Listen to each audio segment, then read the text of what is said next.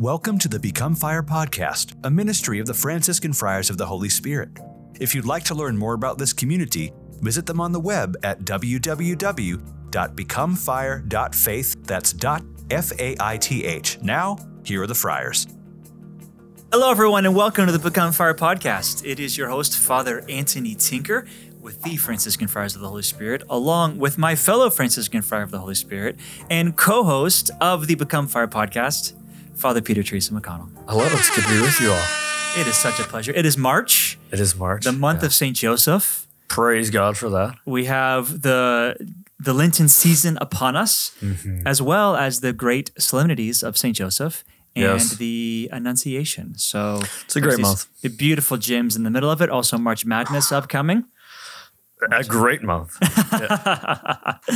So, a lot to talk about, but we are focused in on Lent itself. You having a good Lent so far, Father? So far, so good. Yeah, I mean, other than I'm I'm losing my voice, but other than that, it is a great Lent. So. Yeah, your podcast voice is going to be quite interesting today. I know. Maybe I should just deepen my voice a little bit. For sure. Okay. I don't know if this is a good radio voice or not, but that's all I got. We're going to find out. Here we go. I will tell you. Yeah. Okay, we are on the Seven Sorrows Rosary. That's right. Can you give a brief overview of what we've done so far? What is this Rosary and what we've talked about? Yeah, it's a devotion similar to the Rosary, where the Rosary has 5 decades where we're meditating upon certain mysteries of the life of Christ of the Blessed Virgin Mary. The Seven Sorrows Rosary is similar, but it has not 7 decades, but 7 rounds of 7 Hail Marys, in which we reflect upon 7 mysteries of Our Lady's life, particularly her 7 sorrows. So our first episode, we kind of just talked about what is the devotion and the first mystery. And last week, we talked about how to pray the Seven Sorrows Rosary. And then we talked about the second mystery. And so that has led us to today. Yeah, and we're going to get first into the third mystery. And then I want to end talking a little about Our Lady of Kibeho, which is how this devotion really popularized. As we talked about first episode, this started in the Middle Ages, the devotion to the Seven Sorrows Rosary, but really became popular very recently due to the apparitions of Our Lady of Kibeho in Rwanda. And I just want to talk a little bit about that and the beautiful story of Immaculée, who's done a great job of spreading this devotion. Who you got to meet. I got to meet a wonderful woman of God. Certain people you meet who you just know this is a holy person. Like she was definitely one of those people. Yeah. So we'll preview to later. Stick with us because we'll be talking about that. But first, let's just get into this third sorrow of Our Lady, which is an interesting sorrow because we're talking normally. If you're used to praying the Dominican Rosary, you meditate upon the finding of the child Jesus, and the joy. One of the joyful mysteries, the fifth joyful mystery, the joy of finding the child Jesus. And here we are. Meditating upon he was found because he was first lost. Yes, that's right. And the sorrow of the loss of Jesus. Yeah. Just to get to our biblical perspective here, we hear in the Gospel of Luke how Mary and Joseph are going to the temple when Jesus is around 13 years old, to go and to worship. And they do their worship of the Lord. And on the way back, they kind of caravan down from Nazareth to Jerusalem. It's for safety's sake. It's for, just it makes for much better travel. And they're all traveling back to Nazareth. And because it's a very family atmosphere, everybody kind of goes on the caravan together. It's kind of, if you've ever been on a big group pilgrimage or a big family vacation, you just kind of assume everybody's with you and you start going. Right. And so they begin traveling, and Mary thinks Jesus is with Joseph, and Joseph thinks Jesus is with Mary, or they both think that he's with the other kids playing, and they just kind of travel for a day. And at the end of the day, they're like, whoa, where's Jesus? And they get together, and they want to feed him, and they realize, oh boy, we don't have Jesus. And if you've ever been a parent in that situation, I know I've been on the situation of being lost. I know my cousin, not lost, but my cousin and I went to his religious education classes after Sunday Mass, and I was visiting their family, so I went with him. And my aunt came and picked up all the the family members, I think my brother, I don't know how many brothers with us, but my brothers and her kids, she's got 6, we got 4, it's a big caravan of people. And my cousin and I were out playing on the playground or whatever, still in our class, whatever. We weren't there for the pickup. And so they go on home and then we come out and like everybody's gone. Yeah. Like not just like all of our families go out, like the church is now empty. There's nobody around anymore. And we're like, well, oh shoot, who's going to eat who? And you get that brief moment, but I'm sure. And then, my aunt obviously freaking out came back and we were just sitting there waiting. Yeah. But we, so I know the parents have experienced this, like, oh no, like I forgot my child. I missed my child. Something happened. Where's my child? And imagine Mary and Joseph, who now have to travel a whole day. So they've traveled for a day already. They have to turn around and travel for a whole day just to get back to Jerusalem because they weren't aware that they didn't have Jesus. Yeah. And so now that's the second day. And now the third day, they start looking for our Lord. And eventually they find him. And where do they find him? Of course, in the temple. Yeah. And Mary, if you struggle with sometimes being anxious or worried, Our Lady can join you in this moment because she is anxious, not to the point of sin, but she is anxious. And the Lord Mary even says, like, we were anxious, we were worried.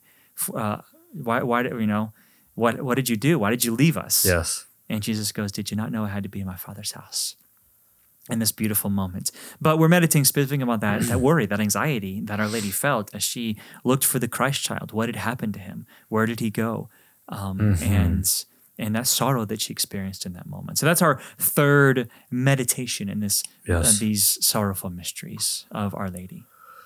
Yeah. No, it's I can't even imagine what it was like. And I know for me, I always try to like psychologize maybe like what Our Lady and Saint Joseph were experiencing in that moment, recognizing that like their interior life, their psychology, their emotional life was well more balanced in order than mine is and ever will be. And yet there is just something so profoundly human about this experience. There's something almost universal about it, where, I mean, maybe not 3 days, but even if it's just for 5 minutes, 10 minutes, just trying to scan a crowd, trying to find your child, and all of a sudden, like, oh, okay, I don't recognize where is he or she, and just the worry and the anxiety that begins to set into a heart.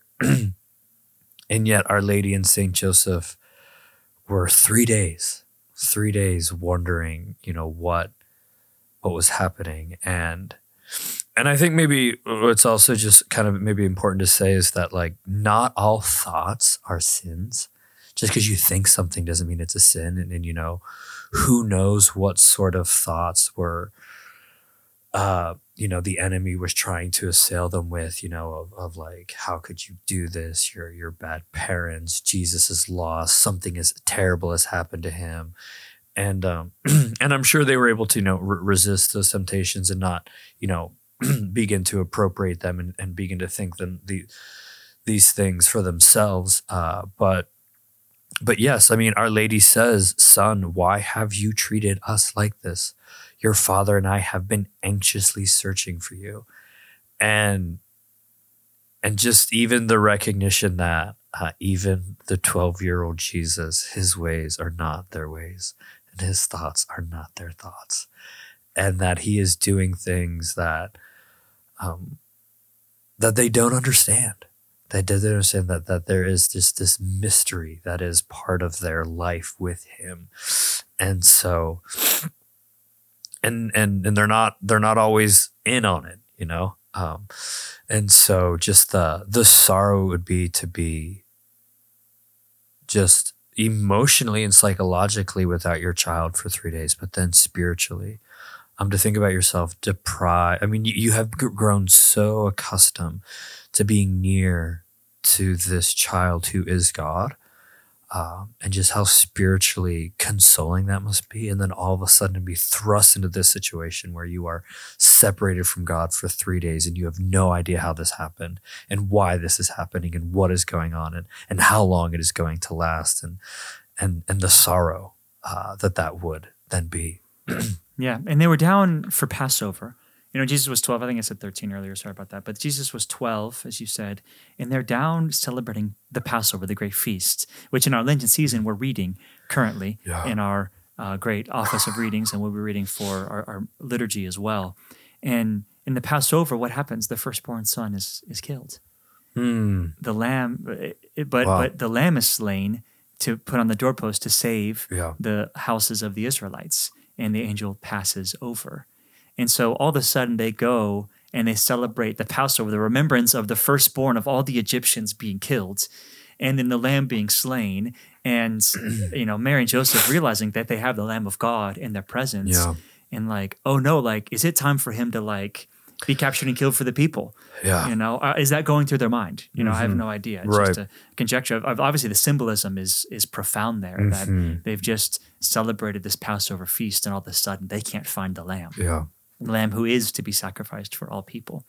And then I think he's made so beautifully that there's both this physical and this spiritual and this emotional aspect, which we can all relate to. Yes. Where we just can't see the Lord. Like physically, he just feels absent. And we just feel like we are in total darkness, abandoned.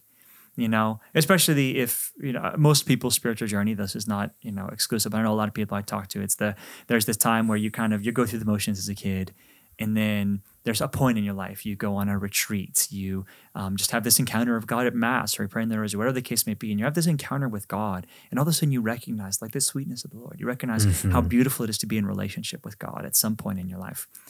And you're just live and bask in the glory of that relationship. And then all of a sudden the Lord pulls away. And he pulls away intentionally because he wants to know why you want to be in relationship with him. Are you in relationship with him because you get something out of it? You're in relationship with him because you love him. And the church, the spiritual masters will tell us about this importance of this darkness that we feel, this darkness of the senses, where we just don't feel God, and the suffering we go through, and the difficulty in this absence.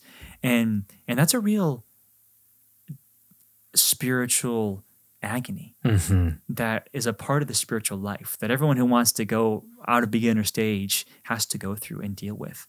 And even Mary and Joseph have to deal with this in a very real way of like, where is God? Where is my son? Where is God?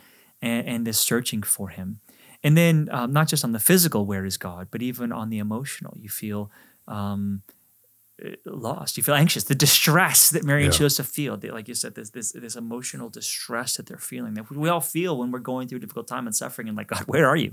Like, I'm going through distress, and you could solve the problem for me, and if you just told me where you were, Yes. And then there's the most difficult, the spiritual difficulty of like, you don't have the consolation of God, that spiritually, not just is there not a physical sense of his presence, but even spiritually it's dark night of the soul, like where the soul is longing. And you're like, God, I want you more than anything else. And you feel like you're nowhere around. Yeah. And so Mary and Joseph are feeling, she is feeling in a deep sense this sword piercing her heart in every aspect, which is so beautiful to meditate upon because it's so real. We recognize it, we feel it, we experience it, and we want to be consoled, and the consolation isn't like I have to feel better, even though we want that, but sometimes just knowing that someone's with us in it. And the beautiful part of this mystery is Mary's with us in it, and you're going through your distress and you come to this mystery and she goes, I see you. Like, I know how difficult it is, this physical struggle, this emotional struggle, this spiritual struggle, this mental struggle, of what did I do wrong? They're probably the thoughts, and even getting that one of Mary and Joseph. Like, why did we leave? Why did we do this? Why did we leave Jerusalem without knowing where he was? I'm such a terrible parent, all these aspects. And Mary just sits there and says, I know. I've experienced it. You're not alone. I see you. And to be seen in those moments is so consoling, and Mary can do that for us. There's relief in recognizing that this alienation, this separation that they have from Jesus in this moment isn't their fault. They didn't do anything wrong. But then there's also the confusion of the darkness of then recognizing, well, this wasn't my fault. And so this was God's quote unquote fault. Yep. That Jesus left them. fully knowing and the full consent of his will, decided not to tell them that he was going to do this. And so we know that he did not sin in not informing his parents about this, because he is the sinless son, the sinless Lamb of God. And we can think, well, at least he could have just been polite and just said, hey, mom and dad, like, I'm going to hang back for a couple of days. Or like, can we just hang back? I need to be in my father's house a little bit longer. No, he just does it. He just does it. And so I think part of the sorrow, part of the darkness in this is then this recognition that, like, that God is the one who has brought this about. And we can just say, well, why does Jesus behave this way? Why didn't he tell them, And it's this invitation then into just the great mystery of who he is as God. And his ways are not our ways, and his thoughts are not our thoughts. And this is a darkness. This is a challenge, and we experience that in our humanity, just in the smallness of our minds and our intellects, and not being able to understand or comprehend, as a profound sorrow, and just even meditating upon and just how sweet and delightful and how peaceful that house must have been of Nazareth, and just how consoling it would have been for them to have just God dwelling in their midst. We can just think of even maybe you've had your own experience of perhaps there's a place, perhaps there's a church, perhaps there's the Blessed Sacrament. We can just go there. We can just rest. We can be at peace. God is near. God is close. And then all of a sudden, and maybe we experienced this with the pandemic, where all of a sudden we're like, the churches were closed. I mean, we couldn't get near the tabernacle. We couldn't get near the Eucharist. And this is what Our Lady is experiencing at this moment, that she's not close. She's not physically close to God in this moment. That she's experiencing this separation. She's experiencing this. I don't know, maybe loneliness is the right word, but whatever the consolation of their time together in Nazareth, and just the sweetness of being close to Jesus, that she doesn't have that right now. And she is frantically searching for the child, looking for him, just trying to get back in close to God again. And so, we all have those places where we go there and then we feel close to God, and then to have that taken from us is a profound and deep sorrow. And in the ending of this beautiful story, Jesus says, "Did you not know I had to be in my Father's house?" Yeah. And I think that's a consolation for all of us, in that we can always find a home in the Father's house. Mm-hmm. And we may not feel it, and it may be hard for us. It may be away from it. It may be struggling, and maybe there was a time in prayer where it was really easy. There was a place we always like to pray, and if we can't get there physically because we had to move, or there was a way which we prayed, maybe a certain meditation we did, and now it feels fruitless. Mm-hmm. And we can feel like we're orphans, feel abandoned, and recognize those are just lies, because we always have a home in the Father's house. That Jesus is always going to say, I got to be at the Father's house, and where the Father, the Son, and the Spirit is present, they're in the Father's house. And just to continue to go back to that place, and especially if we're feeling like we can't find the Lord, we'll go back to the Father's house. Mm-hmm. When Mary and Joseph, when they lost him, it's like, eventually it's like, well, we got to go to the Father's house. Where in the moments where obviously they took them a day to journey back, and the next day, I don't know if it was the beginning of the day or the end of the day when they knew, but it's like we got to go back to the temple. We got to go to the Father's house. And Jesus is like, didn't you know this is where I had to be? The Father's house. And all the elders are so impressed by his wisdom. that we can encounter the Lord in the Father's house. And just to always go back to that place of obviously the church itself, the sacraments are always means of grace. They will never stop being means of grace. And maybe we're more open or less open, maybe they're more consoling or less consoling, but they are efficacious every time. And so this is the Lenten season especially to go back to the Father's house, the house of the church, and say, I'm going to go back to the confession. If it's been a while, I'm going to go to communion, and I'm going to open up my heart. And maybe I don't feel it, maybe I don't recognize it, but I know this is the Father's house, and I know I can meet him and encounter him in this place. Amen. That's really beautiful. And if you will permit me, I kind of just want to like flip the mystery a little bit. And obviously we are focused on entering into this part of the mystery through the lens of Mary and the loss of the child. But perhaps you're listening to this and you're the one who feels lost. And perhaps, you are the child who has been left behind. And, mom and dad were not there for you. And then I think just to kind of then look at the other side of this, Mary and Joseph, where they are frantically looking for the child. And then just to take consolation in the fact that Our Lady and Saint Joseph are frantically searching out you and I, that they are looking for us, that they are searching for us, that they have these beautiful maternal and paternal hearts that are so closely aligned to the heart of God that I think they really image the heart of God for us in this moment where they are just searching desperately for their child, anxiously looking for their child, sleepless nights probably, through the streets of Jerusalem, looking for him, knocking on doors.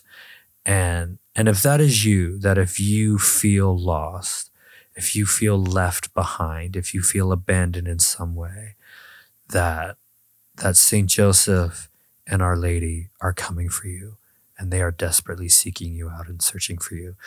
And you just have to stay put, go to the Father's house, and you will be found. Amen. That's so beautiful. I want to just briefly talk about, because we've been every time talking a little bit something other than the mystery, just to kind of add a little bit of flavor. And today I want to talk about Our Lady of Kibeho, because there's these apparitions that occurred in the 1980s. I believe the first one was in November of 1981. Wow. And they went on intensely for a couple of years. Okay. But I think they extended to about 1989. And this is... in Rwanda. Is this simultaneous with the genocide? No, she predicted the genocide. Okay. The genocide was 94, in the 90s. That's I'm right. pretty That's sure. Right. So right before the genocides occur, Our Lady is appearing in Rwanda. And this apparition, the reason we're bringing it up is because the devotion to the Seven Sorrows Rosary really explodes after these apparitions. That again, it was a part of the Middle Ages, and then kind of the Dominican Rosary took over. The Franciscans still pray the Franciscan crown, and which is the kind of the seven joys of Mary. And yet, there's these other rosaries, other chaplets that are out there, but the Seven Sorrows Rosary and our devotion to Our Lady of Sorrows has really kind of taken a big boost ever since Our Lady of Kibeho. She appears in Kibeho first to this little girl named Alphonsine, and a high school age girl, right near in high school. And it's kind of interesting story because nobody believes her. There's a few who believe her, but a lot of people are no. So she actually asked Our Lady if there could be other people who see her. And so there's two other high school girls, I think they're both girls, who enter into and start receiving apparitions of Our Lady. Wow. One of whom had been vehemently opposed to the apparitions and thought they were all fake, and she becomes one of the visionaries of this. But yeah, so Our Lady, a lot of just beautiful. Kibeho is if people are going to look it up, Kibeho in Rwanda, and she shows some of the visionaries heaven, hell, and purgatory. Gives them a lot of messages. She does that frequently.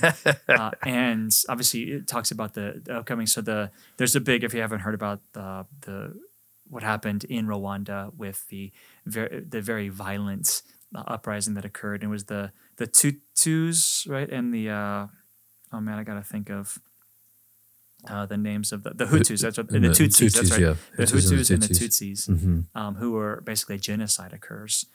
between these two ethnic groups in the midst of a civil war. And like movies like Hotel Rwanda do a good job of depicting kind of what happens in those difficult times. But one thing, if you haven't read Left to Tell by Immaculée, it's this woman who survives these genocides by living in a bathroom. Actually, so please forgive me, I don't have all the details, but I forget, one of the tribes is against the other, and she's one of the tribes that's being killed off. And she actually is in the house of one of the guys who's in the tribes killing everybody, and he has a bathroom that is kind of hidden away, and there's like over a dozen, like maybe 24 women all like hiding in this bathroom for like months, and like he puts a dresser over the door so he can't be seen, even though people like search his house. And he like sneaks in food, but they like can't eat very often because it's like he's got to like open up and like sneak food in, and just like just miserable conditions. And her whole family gets killed. Yes, it's just terrible like tragedy that she experiences, but she lives through it. And she goes around and she speaks. I've had the privilege of meeting her. She came and spoke at St. Francis when I was there. Beautiful woman of God, just a holy. You could see, unfortunately, some of the Catholic speakers are just, they're good at their shtick, but when you meet them, you're not like, oh, this is a really holy person. There's others you meet them and you're like, man, this person, they're living it. They have a deep, profound prayer life. And she was one of those women. It's like, man, this woman is close to God. And so she's really promoted this devotion to Our Lady of Kibeho and building shrines and doing everything she can to really promote these messages. And through that, the devotion to Our Lady of Sorrows, the Seven Sorrows, and the Seven Sorrows Rosary.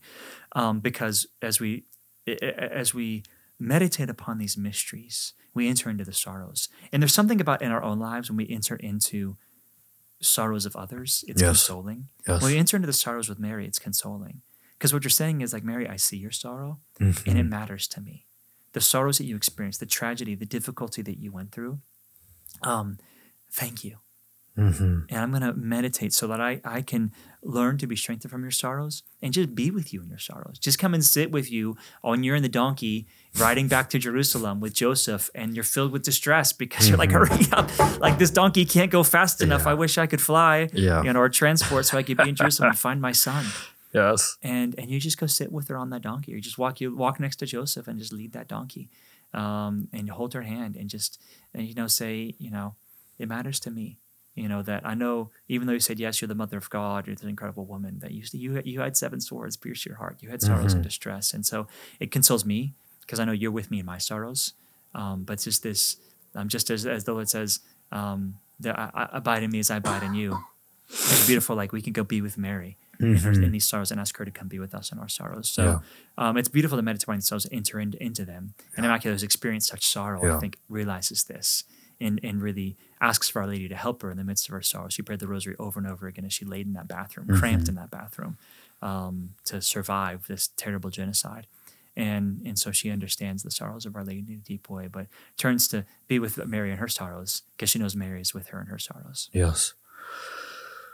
That's so incredible. And it's just so inspiring to learn of other people who have suffered so profoundly and yet emerge with this fire-tried faith that's just pure as gold.